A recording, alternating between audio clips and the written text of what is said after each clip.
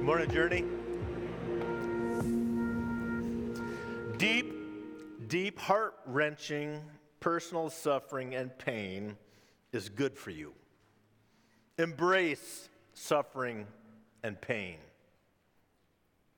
I was once told that if you grasp the audience's attention by making them upset, then you're starting out good. So just wondering, did that work? Did I grasp your attention with that? But have you ever thought about your approach to suffering? And I mean, not just like I'm having a bad day kind of suffering, but legit, this is a hard season of life kind of suffering. You know, what's your attitude with your heart when you face those difficult times? It might be long-term illness, it might be cancer, it might be death of a loved one, loss of a job. What's your heart look like in seasons like that? You know, there's a few approaches you could take. You can wallow in the muck and mire of it all and stay there. You can pray for escape, you know, with your prayers saying, take this away kind of prayers, but still stay in the muck. You can look to God for strength in the midst of it. But there's another approach that we can take as well. We can look to God for strength, yes, and in the midst of it, point others to Jesus while you are in it. That's why we can truly say that pain and suffering is sometimes good for us, because we can use it to point other people to Jesus. It gives us the opportunity to talk about our faith, to talk about what Jesus means in our life. And because of that, it can be good for the kingdom and good for people that need to know Jesus. So when we take this approach to suffering, then our prayers shift and they become things like, strengthen me so that I may strengthen others. Or give me strength so that I may help others build their faith. Or in hard times, Lord, may I point others to you. So do you see the difference between the two? One's like, take it away, get it out of my life. And the other is, Lord, let me use this for your glory. Then it can become a good thing in the end. Well, we see this kind of approach in the prayer of Jesus in John chapter 17. John 17 has often been called the Lord's other prayer, not the Our Father, but in this chapter, he goes deep into prayer for us as disciples. We're still in our series going through John 14 through 17 as we look at this portion of Scripture that gives us an intimate picture of Jesus' heart. So today, let me read our scripture. I'm going to pick up in the last verse of chapter 16, and then we're going to transition into chapter 17. Jesus says, I've told you these things so that in me you may have peace. In this world you will have trouble, but take heart, I have overcome the world. After Jesus has said this, he looked toward heaven and prayed, Father, the hour has come. Glorify your Son, that your Son may glorify you. For you granted him authority over all people, that he might give them eternal life to all those you have given him. Now this is eternal life, that they may know you, the only true God, and Jesus Christ, whom you have sent. I have brought you glory on earth by finishing the work you gave me to do. And now, Father, glorify me in your presence with the glory I had before the world began. Scholar and author Kent Hughes says that John 17 is one of the greatest chapters in the Bible, and certainly one of the most treasured. Some refer to it as the Holy of Holies of sacred Scripture. The revelation of the inner sanctum of Christ's heart as he bared his soul in a final public prayer to the Father. Well, today, as we look at this chapter, we get a high-resolution MRI of his heart. Now, Jesus prays this final prayer really in the shadow of the cross. Because within a few hours, things are going to transition quickly to his arrest, to his trial, to his crucifixion. So not only is he preparing himself for this momentous occasion, he's thinking about his disciples. He's thinking about his followers. So Jesus prays that through his suffering, through the mission of the cross, two things might happen. One, God is glorified, and two, we might know God the Father and Jesus the Christ and step into eternal life. So that's kind of where we're heading in this text today, but ultimately, Jesus wants nothing more than for you to know him. And that's what it comes down to in this text. Now, the hour is now at hand for this mission, this possibility, this reality of knowing Jesus as Lord and Savior to come to fulfillment. But let me give you a little backstory before we get there. Back in John chapter 2, at the beginning of his ministry, Jesus performs his first miracle, which was at a wedding in Cana. And he changes water into wine. But it says in John 2, when the wine was gone, Jesus' mother came to him and said, "They have no more wine." And then it's interesting, Jesus' response. He says, "Woman, why do you involve me?" Jesus replied, "My hour has not yet come." And now here in 17, 15 chapters later, John 17 tells us, as Jesus records these words, "My hour now has come." The time has come for Jesus to be glorified, for his mission to be completed, fulfilled, and our relationship with the Creator God to become real. So Jesus is glorified first on the cross as the Messiah. So he reveals himself and his purpose. This is really his final revelation of himself as Christ. Now, you might know this already, but Christ is not Jesus' last name. It's not like Dave Fremstead, Jesus Christ. It's the Christ. It's a title. It's who he is. It's saying that he is the promised Messiah. Now, in the language of the Bible, the Old Testament was written in Hebrew and a little bit of Aramaic. The New Testament was written in Greek. So when the authors of the New Testament sometimes refer back to those Old Testament books, they need to translate those Old Testament words into New Testament words. So the word Christ is the Greek translation of the word Messiah, which both mean anointed or anointed one. Now, that might seem insignificant, but it's not, because in the Old Testament era of Israel, back in the writings of the Old Testament, the Messiah was significant. That's the one person all of Israel waited for. The Messiah was going to be the coming ruler, an anointed leader that was going to bring about this age of peace and liberty from oppression. And then fast forward to the New Testament, Jesus is saying that I am the Messiah. The Messiah is Jesus, who came to bring in liberty, not from Roman rule, but from sin, and freedom from oppression, not from foreign powers, but from the weight of sin, and he brings in peace with God. So that title that Jesus gives himself really describes his purpose.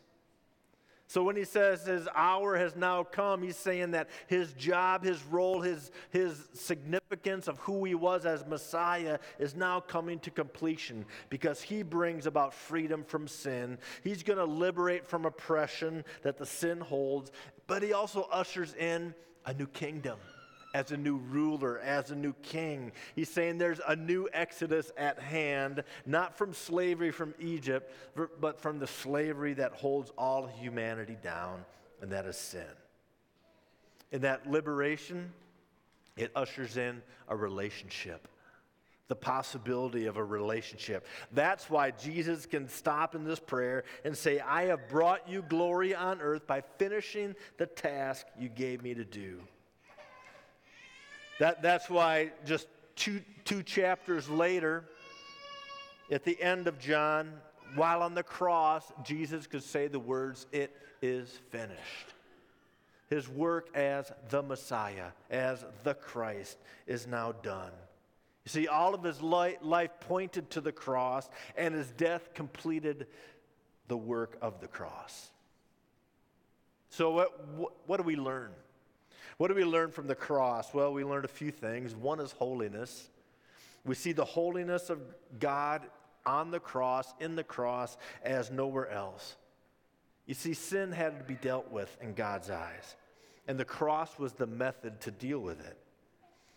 With God's holiness, we see his hatred of sin and his refusal to compromise in it or with it. So it required the cross. It required the death of the Messiah. So we see holiness on the one hand, but we also see love. We see God's love for us in this vast cost that was paid for our salvation, for our redemption, to bring us back into that relationship.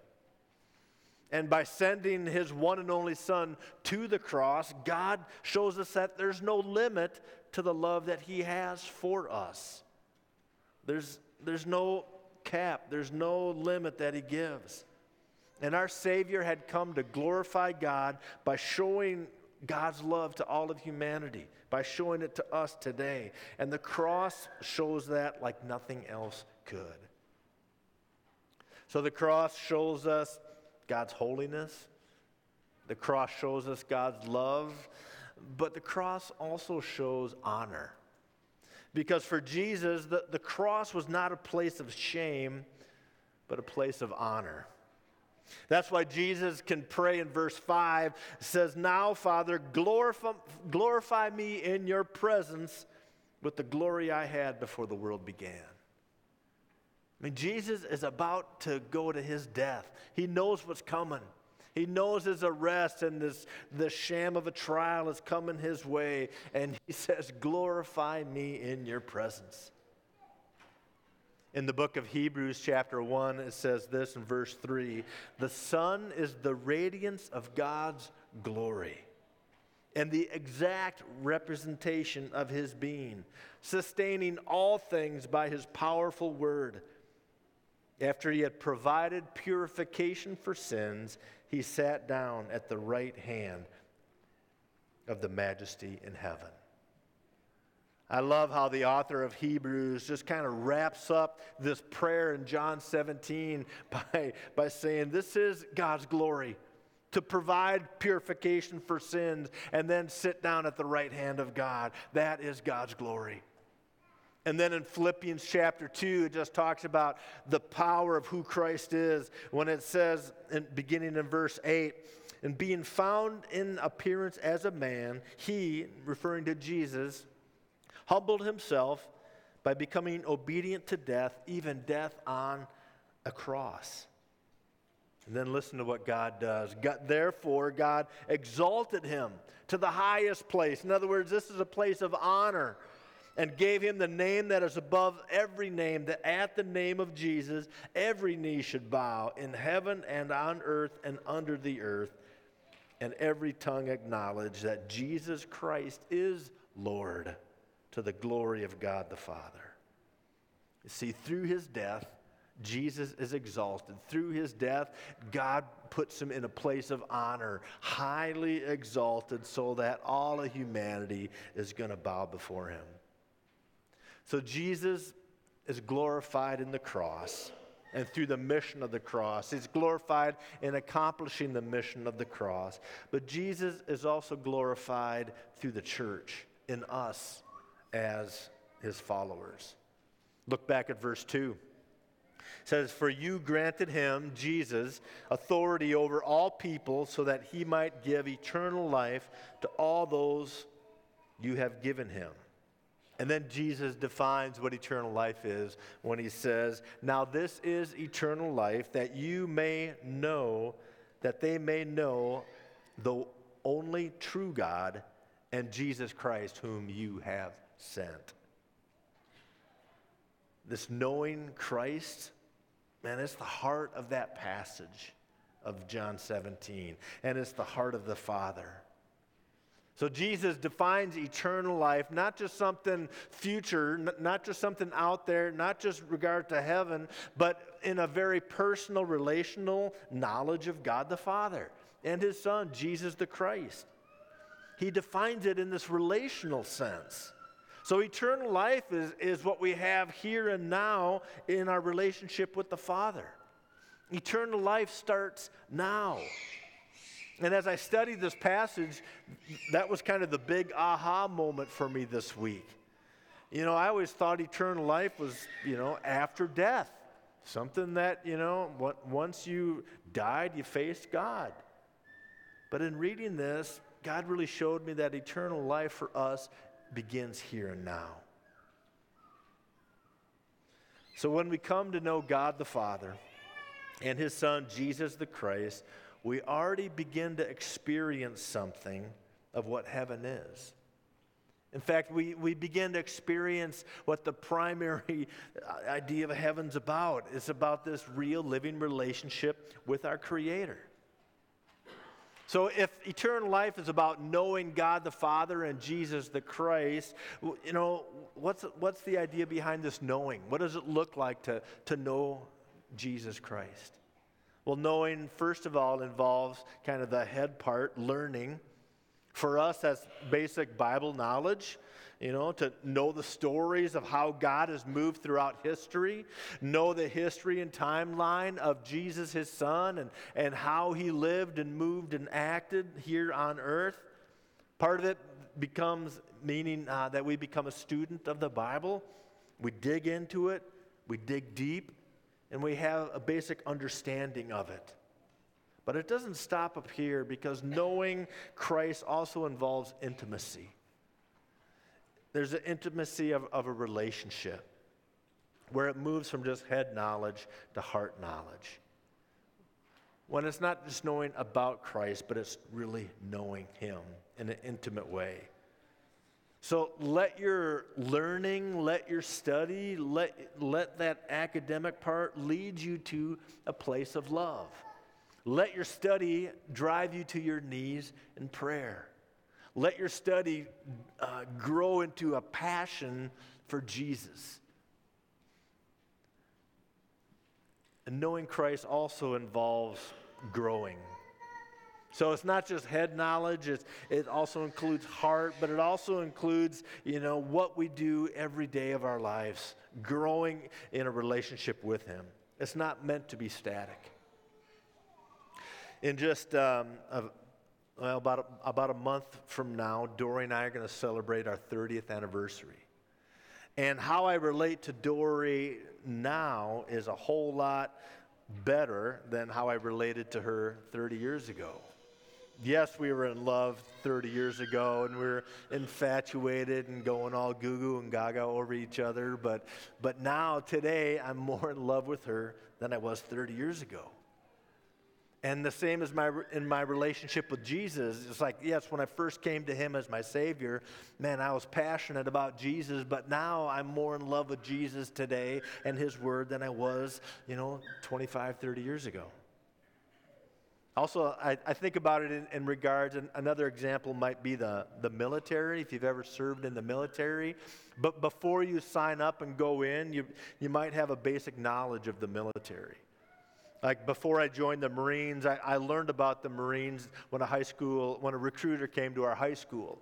And I thought, man, those are pretty cool looking uniforms, so I kind of knew what that looked like. I knew a little bit about the kind of the history of the Marines, or how they related to the other services. And I knew their boot camp was supposed to be hard. That was kind of head knowledge. But then I stepped into what you might call an intimate relationship with the Marine Corps when I stepped into boot camp and got to experience the love and affection of drill instructors like I never knew before. Very, very intimate, deep, personal relationship with the drill instructors. It's going from, just an understanding about it to like being in it, deep knowledge. And I think that's what our relationship with Jesus looks like too.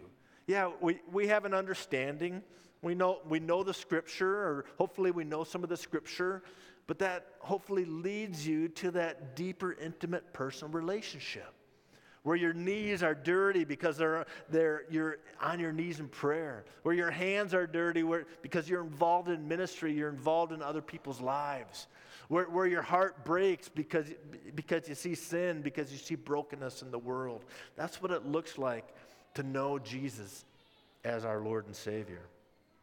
And as we know Christ, as we grow in that knowledge of Him, He is glorified in the lives of His followers, in us, in His church.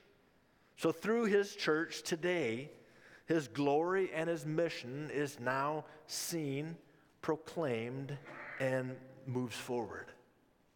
So reflecting the glory of Christ to the world and the purpose of Christ and the role of the Messiah and what He has come to do now becomes our mission. Back in the Old Testament, when Moses went and encountered God on Mount Sinai, and he goes up to the mountain and he literally speaks with God, and God gives him the 10 Commandments. And he comes down off the mountain with the tablets, and Scripture tells us that his face reflected and radiated the glory of God. But it was so intense that Moses put on a veil over his face to veil the glory of God. And then later we read in 2 Corinthians chapter 3 how the Apostle Paul brings about kind of a practical application of that and teaches us how things have changed in Christ. In 2 Corinthians 3 it says, "And we, believers, who with unveiled faces all reflect the Lord's glory and are being transformed, we're being changed into His likeness with ever increasing glory, which comes from the Lord, who is the Spirit." So question for you this morning, Journey.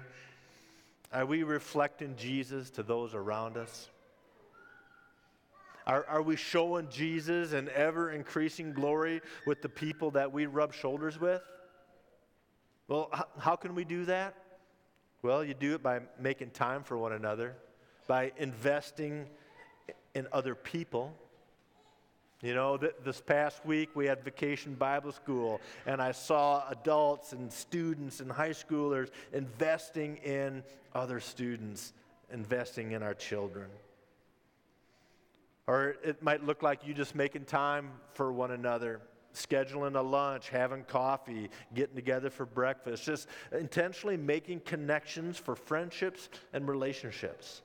Because life isn't all about work or hobbies. Make it about people, because Jesus cares about people. So believers are the world's best hope for seeing the glory of God. Let me say that again. Believers are the world's best hope for seeing the glory of God. But also, believers are also the greatest liability as well.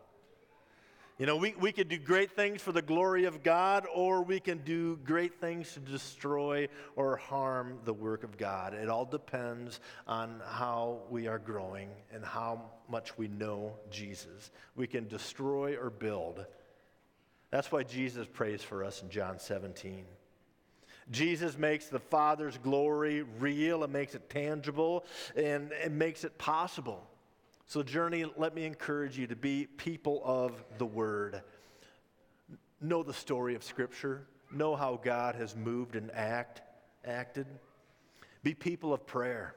Grow in intimacy with Christ. You know, join us as we pray together on Sunday mornings in the prayer room. Tomorrow night's our next praise and prayer night. Come on out and let's pray corporately together. But also be a people of growth. Growing in our faith, in our ministry. Don't stagnate. As the praise team comes forward this morning, this prayer for glory, it's a prayer for the character of Jesus to be revealed to us, to be made known, for His heart to be revealed. And His desire, His heart, is that we know Him. So, Journey, let me close with this question. Do you know the one true God? Do you know Jesus the Christ whom God has sent? Do you know him with your head and heart and hands? If you don't, or if you're not sure about what that looks like, let me ask you just to do one thing today. Come talk to me. Come talk to Adam. Talk to one of our leaders, our elders, and let's have a conversation of what that relationship looks like. Because I'm with Jesus on this one, that I desire nothing more than for you to know him. Amen. Let's pray together. Father, I want to thank you for the scripture. I want to thank you for just the prayer of Jesus and how he prays, not only for him to be glorified, but for us to step into a relationship with him. So, Father, I pray that for the people here today, that they may know you, not in just an academic head sense, but in a very real, personal way. So, Father, do that work in our lives. Do that work for your glory. And we pray this in Jesus' name. Amen.